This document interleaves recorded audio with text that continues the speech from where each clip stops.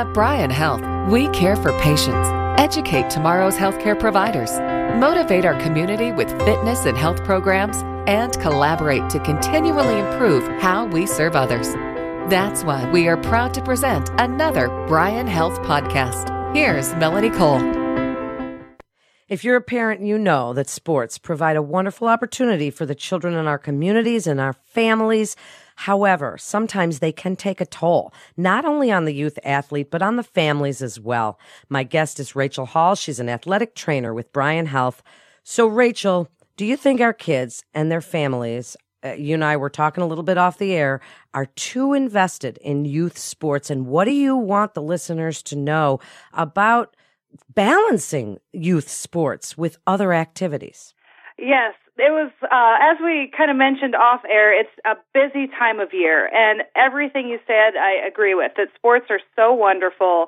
They do so many positive things for our kids, our families as a whole, but I think the biggest thing to look at is what happens when we start turning it from a very positive experience to it becoming a negative experience.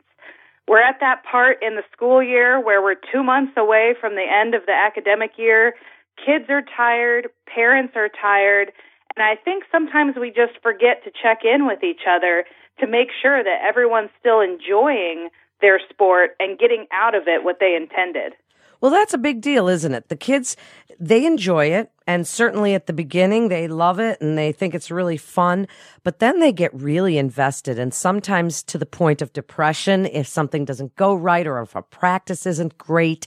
So how do we speak to our kids about the sport that they're in and try and keep those motivational levels up, but also keep their morale up? I think that's just it. It's speaking to our kids. Often I'll be talking to a kid and, they'll voice it. A lot of the times you have to give them that chance. Like, how did practice go today? And they might just mumble and stump off to their room because they're tired, but make sure you follow up with them. Like, something not go right today? Is something frustrating you? And usually when you give them that opportunity, even just to voice their opinion, a lot of the times they just want to be heard. They need to vent. They need to let out what they're thinking. And then that gives parents a chance to just check in with them, maybe offer some advice that, you love doing this, you keep wanting to get in and put your all in it. Just checking in with them sometimes is all they need to kind of refresh, unload that mental burden that's on them so that they can get back and find that joy in their sport. How do we help them connect with a life away from their sports? And, because when a child is really dedicated to a sport, there's sport-specific training that goes on, and they don't really see the benefit of cross-training. And then, of course, we come up with all the chronic injuries. Yes. And there's two different arguments I'll get from parents all the time is, my kid only likes this one sport. And, all the research is showing that when you're a single sport athlete, your injury rates are just so much higher than the multi-sport athletes. And I think it's making sure that those single sport athletes do get a break, that you're building in some time in between their competitive season and their training season to make sure that, one, they can step away from their sport, not only physically to heal, but mentally just to give their brain a rest. It kind of is that old phrase of absence makes the heart grow stronger. If they're always doing their sport, then all of a sudden it becomes less of a love and more of a chore. So simply having them take a week off of a training session, a week away from their private coach or their private lessons, will sometimes give them enough chance to reset. And then on the opposite side of that, the multi-sport athletes, as we said before, I was so happy my boys' basketball team, we just won state, and 2 days later they were at baseball practice ready to go for their first game tomorrow. And it's just letting them acknowledge, like, oh, you feeling tired? Yes, I'm just tired, but, I need to start baseball. Just, again, having that conversation that maybe is just away from that. Did you enjoy your day off in between the two sports? Are you looking forward to seeing your other set of friends that might not have played that sport, but now you're in baseball season, you get to see them? And just having those conversations about their friends. Again, don't forget to ask, how's school going? A lot of issues going on in schools right now. those are the conversations that help them feel heard and keep them nice and fresh for their sports. Another issue seems to be pretty prevalent in our society today. While the youth athlete, Rachel, really does love their sport, that's what they want to think about, they're really dedicated, sometimes it's the parents that are thinking, okay, they're going to get a scholarship, when we know that not so many of them really actually do go into the pros. And, the parents are the ones thinking, okay, this is it. This kid is a prodigy at this. What do we do, or what can you tell the parents to help them realize that this is something that's supposed to be fun for the kids and supposed to help them get through school and team and morale, but maybe isn't going to be something they're going to take to the pros? Yes, and I think that's the hardest topic to always approach with parents is, parents, one, they love their kid and they want the world for their child, but sometimes that kind of gives us a false view of our own children and our own family. And so that's one of the first things I always say is be realistic. When looking at your child playing, if they're not getting the playing time you think they deserve, if you think that a coach isn't giving them the attention, a lot of parents, their first thing is, it's not my child, it's the coach, I need to fix this. But encourage your child to have that conversation. Does your child feel like they're not getting the playing time that you think they are? If they feel like, no, my teammates are better than I am right now, or if they feel like, no, I'm better, encourage them. Work a little bit harder. Make sure that you're not building in excuses.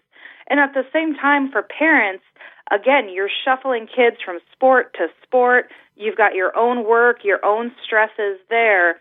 It's just asking yourself that question, like, why are we doing this? Is it because my child wants to participate and is finding joy? As they get older, is it that goal of a college scholarship?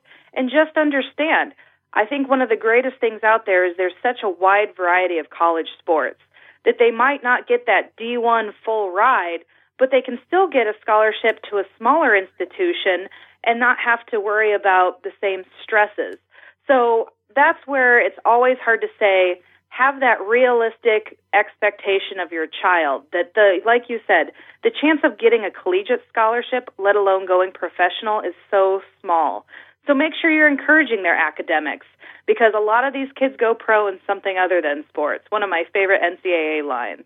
Where does social media fit into this in YouTube? And I know kids that if they're really into a sport, they'll watch, the pros on YouTube do various things. And my son, the gymnast, sits there and watches gymnastics all the time.